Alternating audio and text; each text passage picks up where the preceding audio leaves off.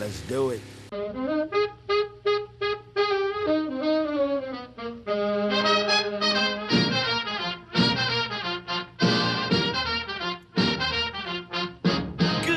Welcome to the Automotive Hour. I'm your host, Louis Altazan, with Mr. Brian Terry. Hey, between the two of us, we're going to try to answer any automotive questions you might have. Why don't you go ahead and give us a call? We got all our lines wide open. You just give us a call. We're going to try to put you right up at the top of the list, answer any questions you might have. Right now is the perfect time to call, too. That's it. It really is. So just in case you don't feel like calling in or something occurred to you later on during the week, you can always visit the website and get your questions answered there. The address is www.agcoauto.com. That's AGCOAUTO.com. Easy way to remember that's Altazan's Garage Company. There's a contact bar on every page. You can send Louis an email any time of the day or night and just type what you're looking for. There's a list there. You can fill out your list so we'll know exactly what we're working on. Just send it on and we'll get your answer back to you within 24 hours. That's right. And anytime you go into any kind of diagnostics, and I don't care whether it's your stomach hurting or your car broke or whatever. Right. A lot of diagnostics is history. For instance, if you have a chronic problem with your heart, you need to tell the doctor that. Or if you've had several chest pains over the last 6 weeks, and now you need to tell the doctor that, because the more he knows about the things leading up to it, the more likely he is to quickly go to the proper problem. Exactly the same with your car. If this problem started right after the timing belt was replaced, well, you need to tell the guy that, because that is going to save a whole lot of time and trouble. And money. And money. Well, time is money, obviously. Exactly. And so when you send me a email, always try to give me as much information about what's going on as possible. I had a guy a while back. He says, well, whenever I shift into second gear, my car starts cutting out and dying. Okay. So I said, well, is it only when you shift into second gear, or is it any gear above first? He says, well, no, it's only in second gear. I said, well, it sounds like maybe something in the transmission. He wrote, no, the alternator was bad. I said, well, that wouldn't affect. Oh, no, it does it in every gear. Well, if you give bad information, you're going to get bad results. Exactly. Exactly right. So you got to be kind of careful about the way you describe it, because you got to remember, I can't see the car. Right. And I'm not checking the car. So if you give me the wrong information, you're going to get the wrong answer back, which is not going to help you at all. So pop on there and see what you think. And if you hadn't been on there in a while, I would urge you to go on there. If you've never been on there, I would urge you to look at it. But if you hadn't been there in a while, you'd be very surprised, because that site changes every single day. Exactly. I add and update content on a daily basis.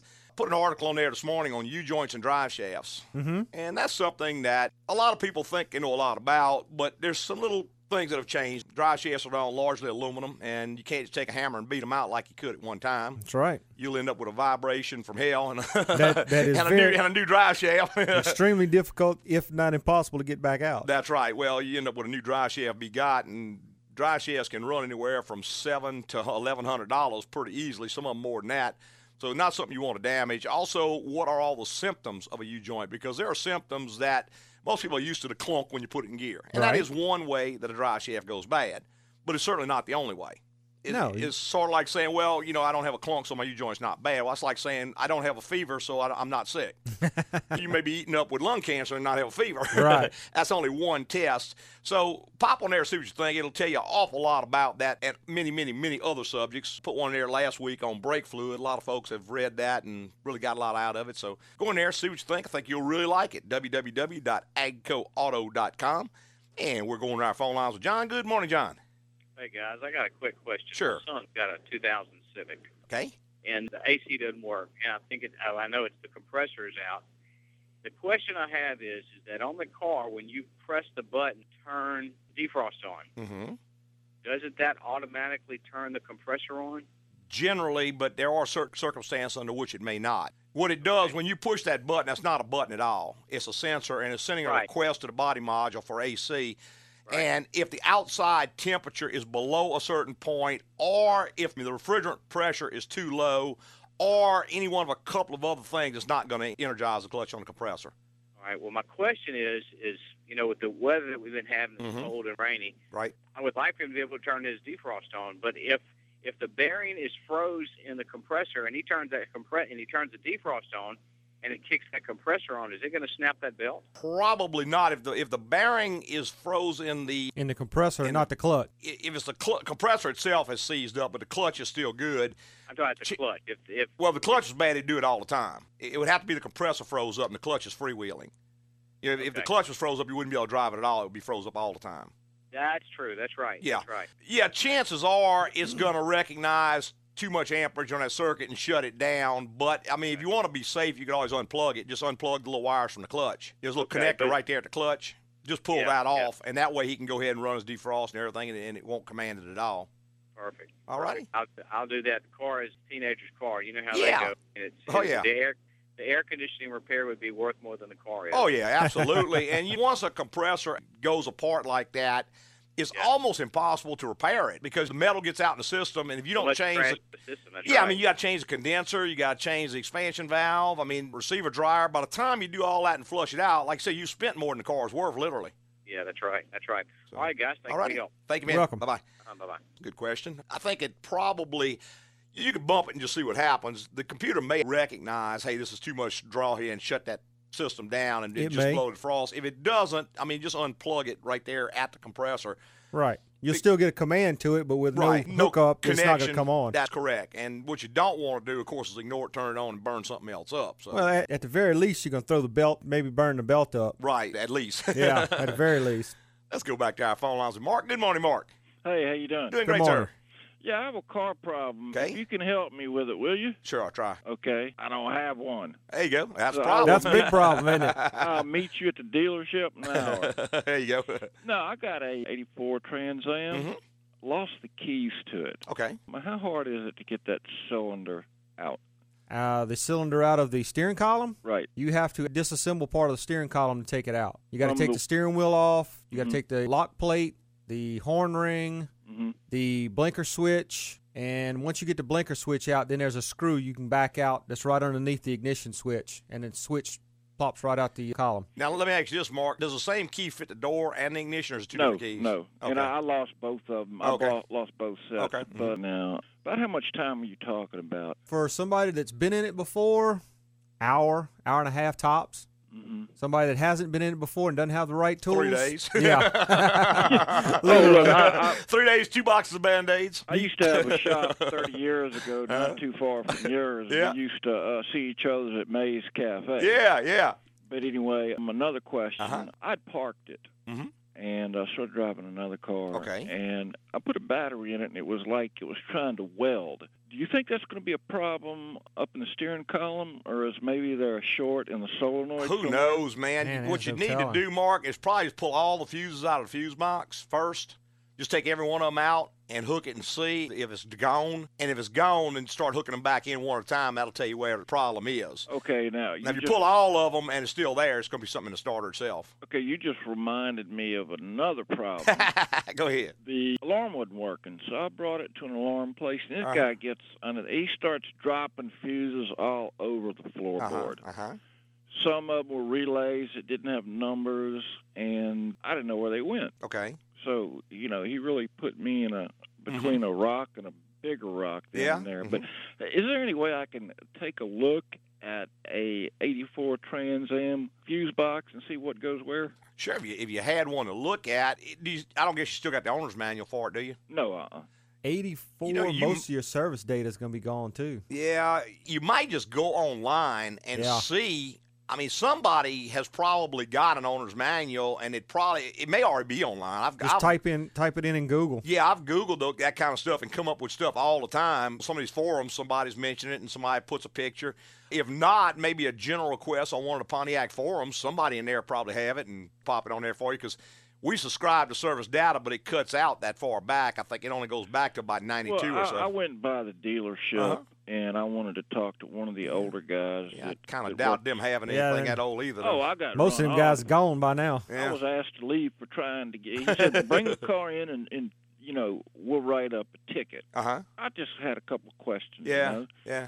They're pretty mean these days. Yeah, I understand. But, okay, look, I like light colors as far as that Mercedes goes, so I'll see you out there. They ain't no problem. You think you got problems now.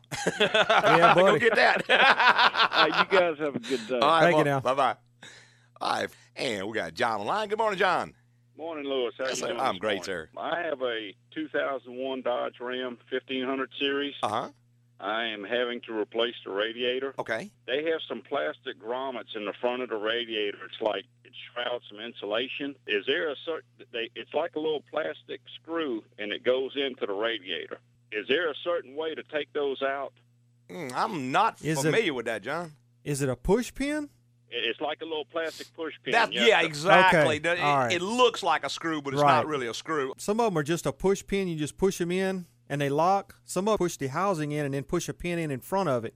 And some of those have a screw head on them. Okay. You just take and unscrew the screw head as best you can. If you can't get it to unscrew, you got to kind of pry it out. It's not going to directly unscrew, but if you turn it, it'll kind of start coming up. Then you can grab it with something and just pull it out. Sometimes you catch it with your fingernails and pull it out. But what it does, it sticks down in there. It spreads some little tangs under there, kind of like a drywall anchor. Yes, sir, that's what it does. Right. Okay, it's a two-piece push pin. Just get like a Phillips screwdriver, put it down in a little slot, turn it gently. Don't press down. Just gently rotate it and see if it'll start coming up. And if you get up a little bit, like I said, you might catch it with your fingernails or maybe a little tiny screwdriver and just pry up on it. It'll pull up. It's going to come up about, quarter, 3/8 of an inch. Maybe. And then you can catch the bigger piece under it and pull the whole thing out. It goes down in there and it spreads out so it can't come out, and that's how it holds. But once you pull a little center out, then the bottom will collapse in. You can just zip it on out of there. Okay, I appreciate y'all. All righty, man. Thank you. Right. Bye-bye. All right, if you want to be part of the automotive hour, we would love to have you. Why don't you go ahead and just give us a call. I'll be glad to try to help you out and point you in the right direction. And we're going to take one quick little break, but we will be right back. That's the best. I get your kicks on Route 66. It winds from Chicago. AGCO presents ACSI, Automotive Crime Scene Investigation. Morning, Mac. Let's pop the hood and see what we got. Well, Detective, the owner thought he was doing good to get the timing belt replaced. The shop replaced the belt, but didn't change out the water pump. And 6 months later, there's coolant leaking all over, and This poor vehicle and owner got belt slapped. Inferior repair work can cost you time and money down the road. Take your vehicle to AGCO Automotive, where we fix it right the first time. Jeez, this whole job needs to be done again. Looks like we need to get this baby over to the professionals at AGCO. Yep, I'd definitely say this was a case of bad timing. Mac, leave the jokes to me, okay? Sorry. To learn how to prevent your car from becoming a victim, visit agcoauto.com. That's AGCOAUTO.com. AGCO, it's the place to go, because taking your vehicle somewhere else could be a crime.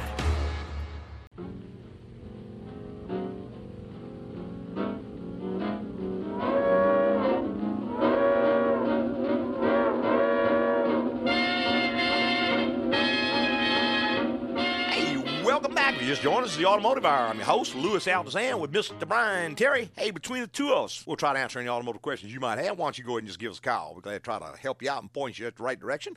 We got Joe online. Good morning, Joe. Yeah, bought my son 2003 Lexus SC300. Uh-huh. Got like 200,000 miles on it. Okay. Power steering pump is, we knew it had been leaking, and he told us it was bad. Mm-hmm. We got to where it was leaking so bad every 2 days we'd have to fill it up. That's pretty dangerous, Joe. So what happened is a month ago, he accidentally put brake fluid in it. Okay. And ever since then, it has not leaked. It has not leaked or dropped. Yeah. It's been running great. No power steering. It's running. Yeah. What's going to happen, though, you see, what that did is swole the seals up in it, which made it leak, but it's also going to deteriorate the seals in it. So now not only have you got a bad power steering pump, but you can have two hoses and a rack and pinion when it comes back, which is going to come back pretty soon. All right. So basically, you took about a $300 job and turned it into about a $2,000 job. Oh, okay. So don't ditch the car. Okay. Yeah, it's coming back. It just swells the seals up, and like I said, it'll temporarily. It's like that stop leak in that junk you buy. Yeah, it'll temporarily swell the seals up and stop it, but it's going to deteriorate all the rubber in there, and then you end up buying a whole new system. All right, so the first major sign he'll notice is what? Oh, you'll notice you're going to lose your steering, or it'll start locking up in one direction, it'll start pouring fluid out of things. The problem is, Joe, is that power steering fluid is very flammable, and it is right on the exhaust manifold. I would not be driving that car with a power steering leak. I have seen 2 or 3 dozen cars catch on fire and burn to the ground, and a couple of people burned to the ground on account of that. Okay. No, it's on the 6. He thought he found the cure of all cures, so I guess he's wrong. No, fluid's under 300 to 600 pounds of pressure, and if the wrong little spot happens to blow out and sprays on the exhaust manifold, it's going to be bad news. Okay. Even if I suck it out, it's still too late, right? Well, it's all through the system kind of like washing your hands after you got the flu, you know? Okay, good deal. All righty. Thank you so much. Okay, man. Bye-bye. If you want to be part of the automotive hour, I would love to have you. You know, that's a big problem. Yeah, Putting the wrong fluid in the wrong reservoir. That happens a lot, and there's so much of this junk on the market, and these, excuse my French, dumb butt guys in these parts houses who try to sell this stuff, stop leak this, stop leak that. There just is not a magic bullet. No, there's not. If something's leaking, something's worn out or damaged, there's no liquid you're going to dump in there that's going to fix that. That's it right. just ain't going to happen. I think probably the worst as far as cost is like the stuff they put in air conditioners. Right. You dump this junk into an air conditioner, and what it does is two kinds. One is a seal sweller, like this one, which will wipe all your seals out. The other one is a material that gets hard when it hits the air. And what happens is as it leaks out, it hits the air, it hardens, so it temporarily seals that leak. Right. But the problem is, inevitably, when all of the refrigerant leaks out, or when you go to service it and the air hits it, it hardens throughout the entire system. And now you've got a contaminated system. Number one, we're going to put a little machine on it that's going to check it before we start, because if you suck that into a recycle machine, it's going to ruin it, and that's about $7,000, so we ain't going to do that. And as soon as we see it's contaminated, we're going to say, hey, sorry, you got hazardous waste, nothing we can do. That's right. And now you're on your own. But even if you find somebody who could work on it, which I don't know who that would be, you're going to be changing every single piece of that system. Every component, everywhere that refrigerant touch, which is every piece of the system, is going to have to be changed. And that gets real expensive real fast. Oh, man. Yeah, you're talking about taking a whole dashboard apart. To get the evaporator out. It's real disheartening to open the doors and see the firewall. Yeah, buddy. Boy, I tell you what. Oh, yeah. That's a sight. Seat out, steering column out, every piece of it out. I mean, just the labor alone would total a car, and you're talking about a huge number of parts as well. So don't ever, ever fall prey to that kind of junk. There is no magic bullet. Nothing's going to seal anything up. The only way to fix it is to fix it. Right. Yeah, you will be way, way sorry trying that kind of stuff, I can tell you. Let's go back to our phone lines with Randy. Good morning, Randy. Good morning. Yes, Good morning. Sir. I got an 05 Chrysler 300 with the Hemi in it. Okay. Good car, I love it. But here lately, when I fill it up with gas, and even if I just let it click off and don't top it off, for the first 4 or 5 miles, sometimes it'll die, sometimes it'll run rough, and then after that, it's fine. Really? Yep. That's kind of peculiar, Randy. I hadn't heard that exact symptom. It never does it any other time other than when it's totally full of gas? That's the only time it does. And a partner of mine said they got a deal where it's supposed to take the fumes off the tank. Well, it does, but that one uses a leak detection pump. It doesn't use engine vacuum to do that, so it shouldn't affect the way that it runs. However, who knows? It could be something in that evap system, but like I said, the Chrysler doesn't use engine vacuum. It uses a leak detection pump. So yeah, but I mean, it could be just so if you can get on the interstate right after you fill it and go, it's fine. Right. But if you're stopping at red lights, it'll die. It's got to be sucking some excessive fumes, and I would imagine at some point in time somebody may have worked on or around that tank, and something is not exactly right there. Something's hooked. I've had it since it was new. It ain't never been touched. Yeah, you never know, though, man. They do all kinds of stuff at the dealership before you ever see those cars. Yeah. You may have a vacuum line that's wrong. I mean, I guess it could be something like a pressure transducer, or one of the purge solenoids is hung open and is sucking a little gas instead of just fumes. Right, See, the way it's supposed to work is that when the sender unit tells the PCM that it's got more than 3/4 of a tank of gas, it's supposed to abort the evap test. It shouldn't run because of this problem. So, because it can suck gas through there, which will richen the mixture up on the engine and make it run really, really bad. I mean, it's possible you could even have something in the PCM that's just not telling that thing not to run the tests when it's full. But I don't know why. I guess once it uses a little bit out of there, it no longer sucks it out. But it's got to be sucking some fumes somewhere. That'd be the only thing I can think of is sucking gas when it should be sucking fumes. Right. Would that show up on the diagnosis? What you would have to do, what I would do, Randy, first I would smoke test the vehicle to see if there's any kind of leakage or anything anywhere in that system. Right. If not, I would probably go back there and manually check. I mean, if it's got a check engine light, then yeah, it will. Yeah. But see, it checks that. If it doesn't have a check engine light, it doesn't know it's occurring. But you got to remember, a check engine light or any diagnosis can only catch electrical problems. For instance, there is a solenoid at that tank called a vent solenoid, and there's another one called a purge solenoid. Now, if the electrical windings of that solenoid are shorted or open, the computer knows about it. But if the valve is physically stuck open, it has no way to know. Right. You see, so it could be something like that. Bring it in and let y'all check it out. Yeah, I mean, it's not anything that couldn't be found. It'd probably be a little difficult because you can't just plug in and get an answer. But, I mean, it can be found, I'm sure. wonder if it's going to be an expensive diagnosis, though. Who knows? Probably less than 2 hours, I would think. So it's not going to be horribly bad. Even if you got to drop the tank down, probably less than a couple hours. Okay. All righty? All right, well, I appreciate the info. Okay, Randy. Thank you, man. Have a good day. Bye-bye. All right, if you want to be part of the Automotive Hour, we would love to have you. And we got Gaynor on the line. Good morning, Gaynor. Hey, you guys. How you doing? Great, man. Good morning. Hey, I got an 03 Suburban that's really taken a long time to start. Yes, sir. Cranks but won't start? It'll crank. Well, no, it'll start. It starts, and once it starts, it runs fine. But when you're trying to start it, it's just turning over a whole lot more than it did when it was young. Yeah, very, very common. Very common issue. Fuel pump is going out. Okay, you don't think it's leakage through the injectors or anything like that? Two possibilities. Fuel pump is by far the most common. The second is the fuel pressure regulator. That's real easy to check. Look up on the fuel rail, little silver deal. Side. Yeah, driver's side. Midway. About an inch in diameter. There's a little rubber hose on it. Pull that rubber hose off and tap it on something. If any gas comes out of that hose, then replace fuel pressure regulator. But that's relatively rare, and fuel pump is very, very common. I'll tell you how you can tell is next time you go to start it, rather than just starting it, turn the key to on so dash lights come on. Right. Turn it off. Wait 10 seconds. Wait about 10 seconds. Do that again. Do that twice, and then hit it and see if it starts right up. Actually, just recently I started doing that, and that's exactly how it behaves. Yeah, see, it's got a check valve in the fuel pump. What's happening, the fuel pressure's leaking down to the tank, so it has to push fuel all the way from the back of the truck up to the front. How many miles you got?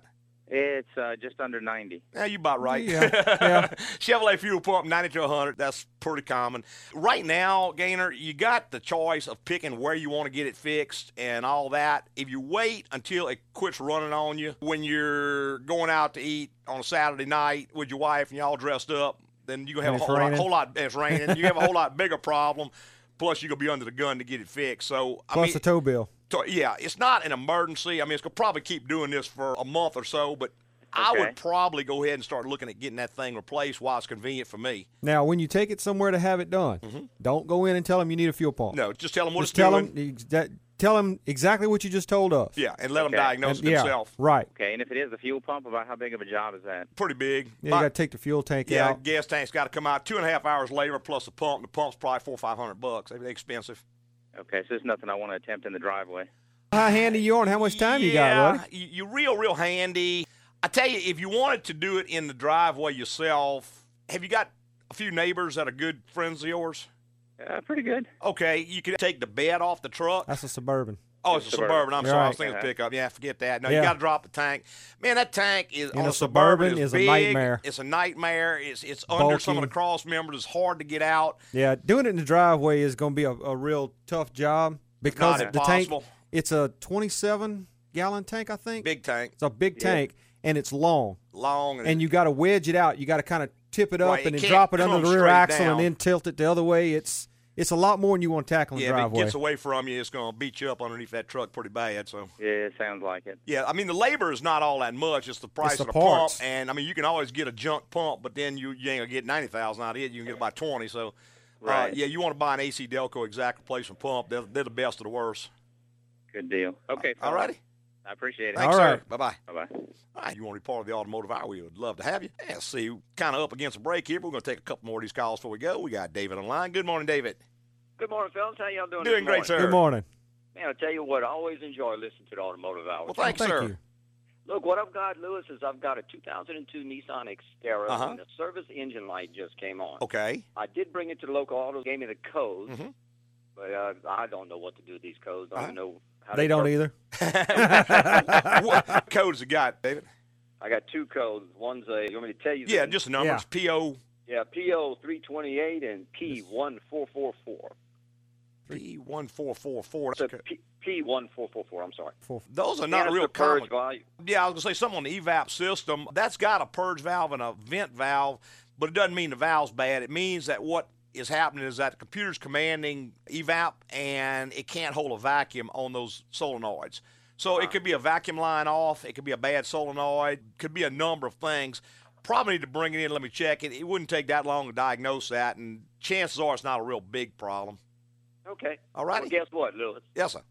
I did schedule an appointment for Monday morning. You're a good man. All right. You're getting ahead of the curve then, huh? That's right. That's right. I called your lovely wife, and she scheduled me for Monday morning. Well, good deal. Great. Sounds great, also, man. I guess I'll get some feedback from you. About 115,000 miles on it. Yeah. You know, just routine maintenance, preventative maintenance. Yeah, if I'm not mistaken, we've done a fair amount on that little truck. I think it should be pretty good as far as maintenance goes. Yeah. We'll look it over and see. Yeah. Okay, Lewis. Okay. Y'all have a good weekend. Thanks, sir. All right, now. Bye-bye. Bye. All right. There you go. Here's what I'm trying to say. Let's see if we can catch maybe one more call before our break. We've got Ernest on the line. Good morning, Ernest. Yes, sir. Yes, sir. How y'all doing? Doing great, sir. I've got an 02 Jeep Cherokee. Uh-huh. And I noticed one day in traffic, the check gauge light came on. Right. All right. Okay? And my oil pressure was down to 0. Uh-huh. The engine runs perfectly and everything. Right. I gave it the gas. The pressure went up a little bit. Yeah. And when I got to another red light, it did the same. Yeah.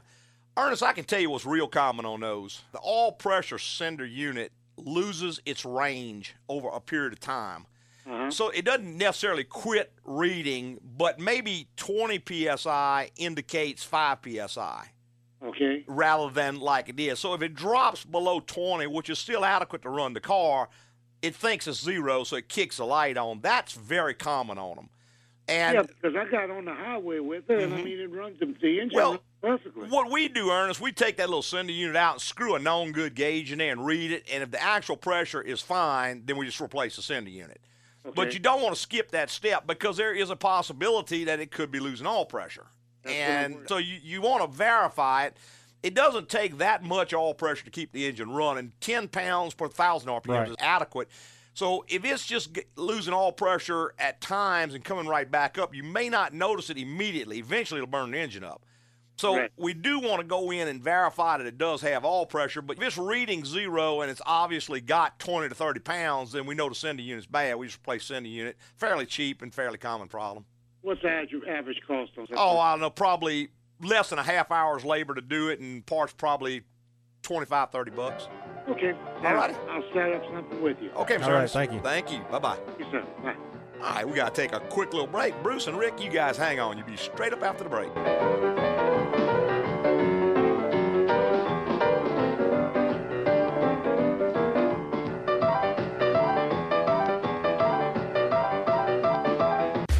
AGCO presents ACSI, Automotive Crime Scene Investigation. Detective, what do we got? Chief, looks like this poor car took quite a beating. I think the owner tried to maintain the vehicle properly, but he took it to the dealership for a transmission service. The dealership? Not AGCO? Yep, and instead of quality service, he got a wallet flush. The dealership didn't remove the oil pan or replace the filter. They even used the wrong fluid. Don't let a wallet flush happen to you. Take your vehicle to AGCO Automotive, where you can trust our honest, knowledgeable team to do the job right.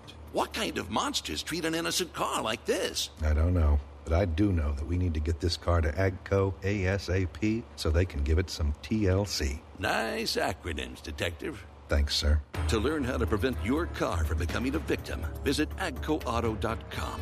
That's AGCOAUTO.com. AGCO, it's the place to go, because taking your vehicle somewhere else could be a crime.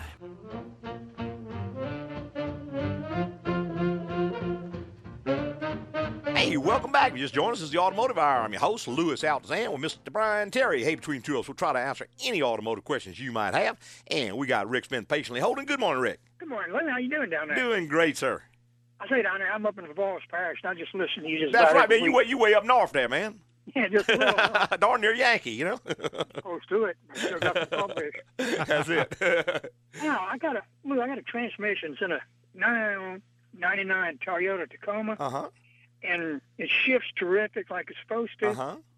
But one day, just like you turn off the switch, my passing gear quit. Okay. It's like there never was a passing gear.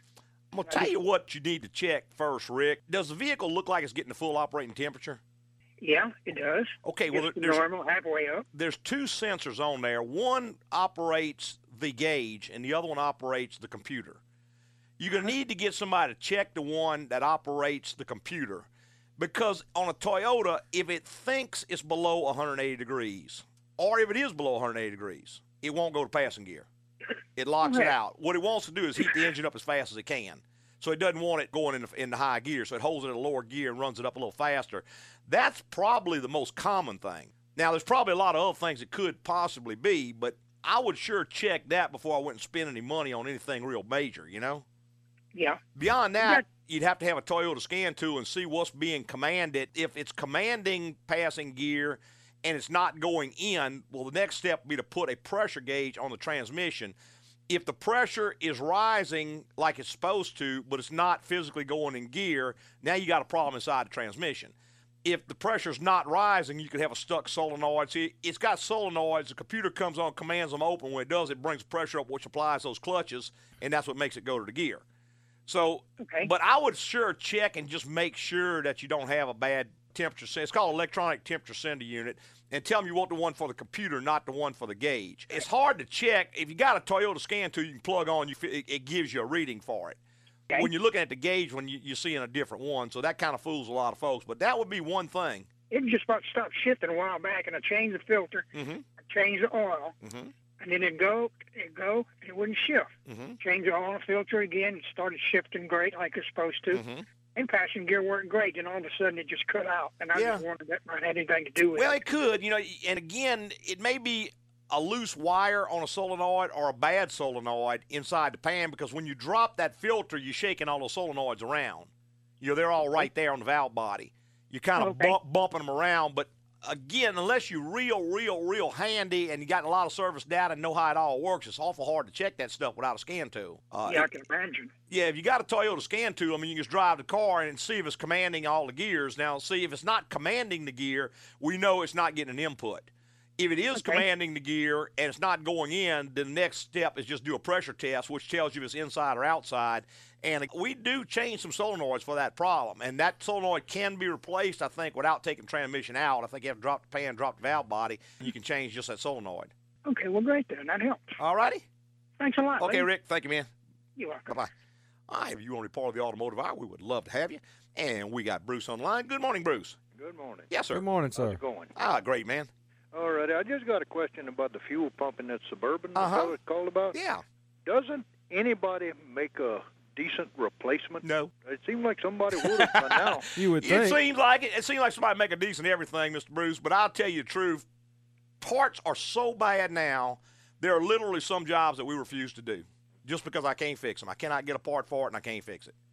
And I know that defies all logic. I know nobody wants to hear that, but I'm just telling you the way it is. There are certain things you can't fix on cars now. Parts are the worst parts you've ever seen in your entire life out there right now. Well, hopefully, from what I've heard, NASCAR is fixing to go to fuel injection. Yeah. And maybe if you use the same fuel pump they use in those Who knows, cars, man? See, the might problem get a good is, one the problem is, they're not concerned except for anything but volume and pressure. Longevity is not an issue to them. If that fuel pump makes 500 miles, they'll take it out, throw it away, and put another one. They got an unlimited budget. Yeah, well, you're right about that. I don't have those millions. That's right. I mean, all they want is that thing to be consistently perfect pressure with plenty of volume for a short period of time. Well, all you're going to get now is the cheap stuff that's made offshore with a NASCAR label on it. Yeah, probably. I'm actually putting together an article right now on fuel pumps, Mr. Bruce, and it's going to have some tips in there, some things you can do to make yours last longer and all that. So keep watching the website. That should be coming out here in another 2 or 3 weeks. Well, you better mail me a letter because I don't know anything about a computer. Oh, Lord have mercy, man. You in trouble now. Get your grandson to show you how to do it, man. Well, I don't have any of those, but my daughter's pretty handy. There you go. Go over to your daughter's house. Tell her to get you to AGCO.com. Right. Okay, thank you. All right, Bruce. Thank you. Bye-bye. All right, if you want to be part of the automotive hour, we're going to take our last quick little break, and we will be right back with more.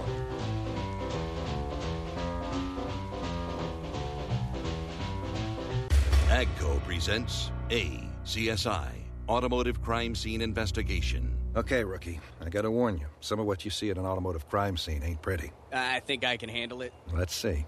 Looks like the car got one of those discount brake jobs. And of course, the shop used cheap aftermarket brake pads. The owner called us in because the car was squealing and shaking when it braked. Don't let discount repair work cause future problems that cost you more in the long run. Take your vehicle to AGCO Automotive, where we use quality parts that provide the lowest overall cost for vehicle repairs.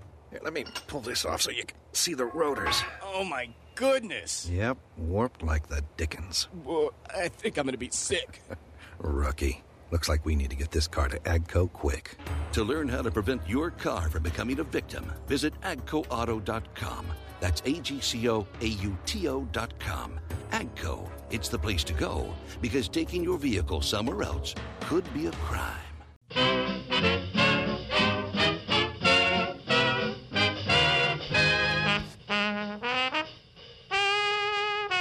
Hey, welcome back. If you just joined us, this is the Automotive Hour. I'm your host, Louis Altazan, president of AGCO Automotive. Got Mr. Brian Terry, our lead tech, here with us.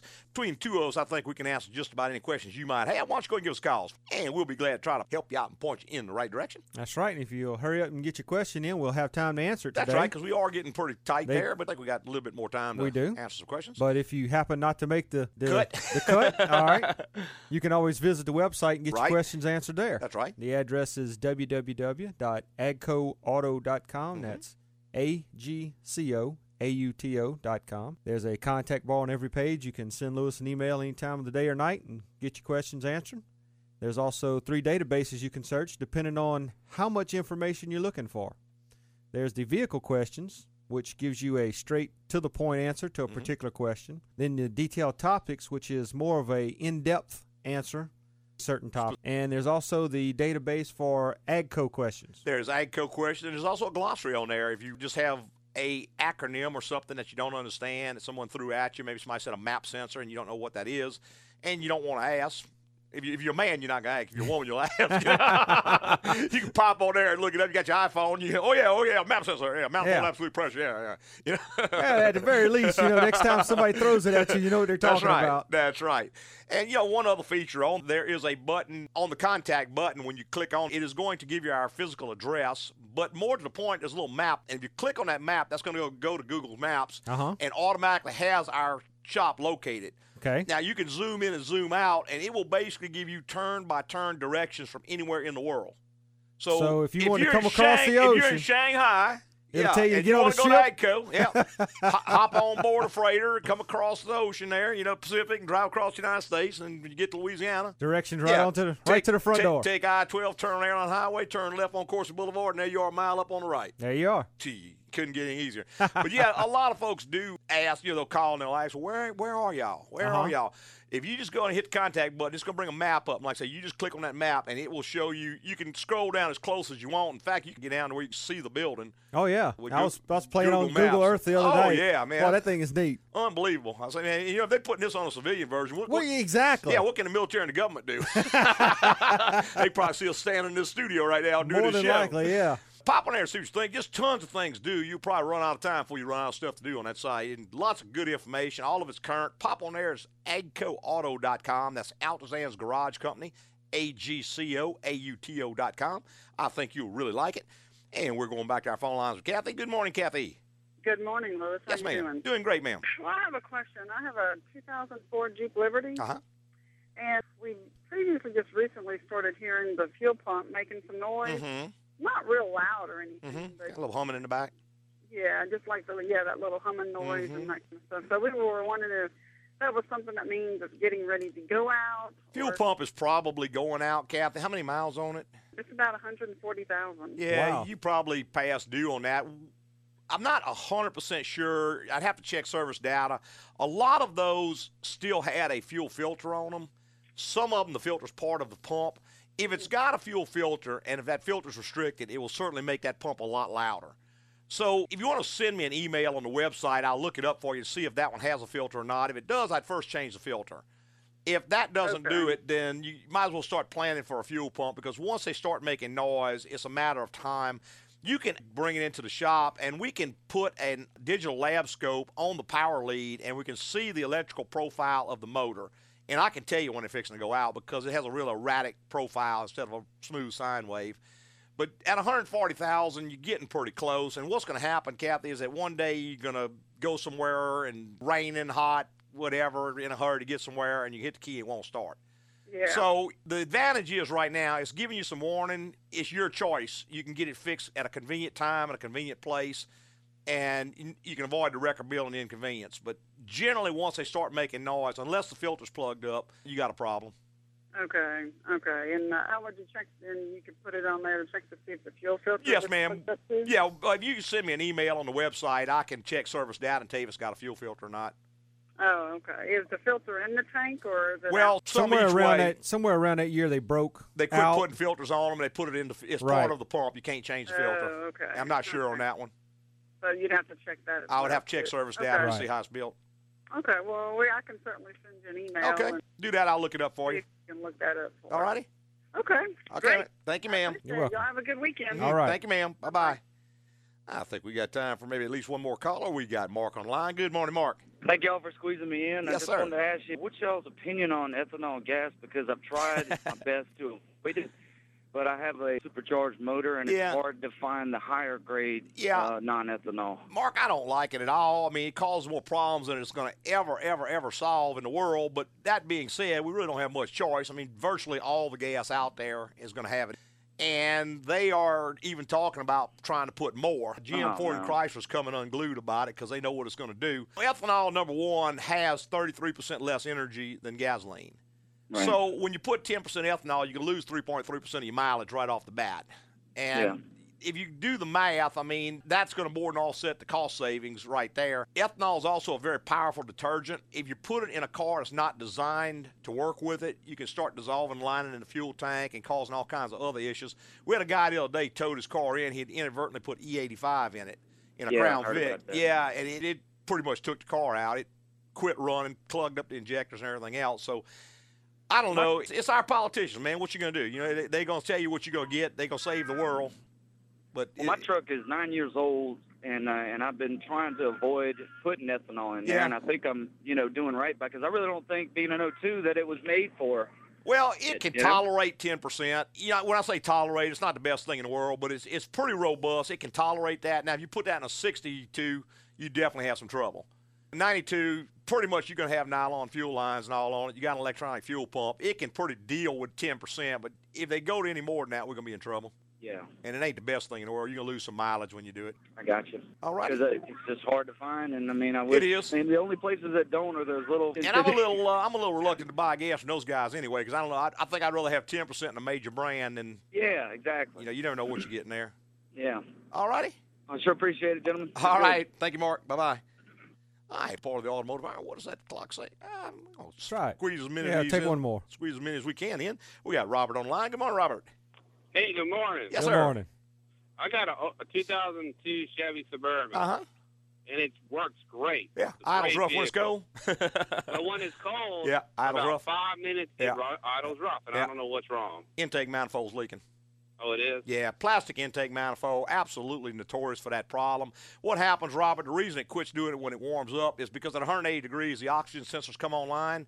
Once the O2 sensors come online, they can compensate for it. They start adding additional fuel to cover up the leak. So it's still leaking, but it's covering it up. We can go in with a scan tool, and it's going to have probably a plus 15 to 20% fuel trim.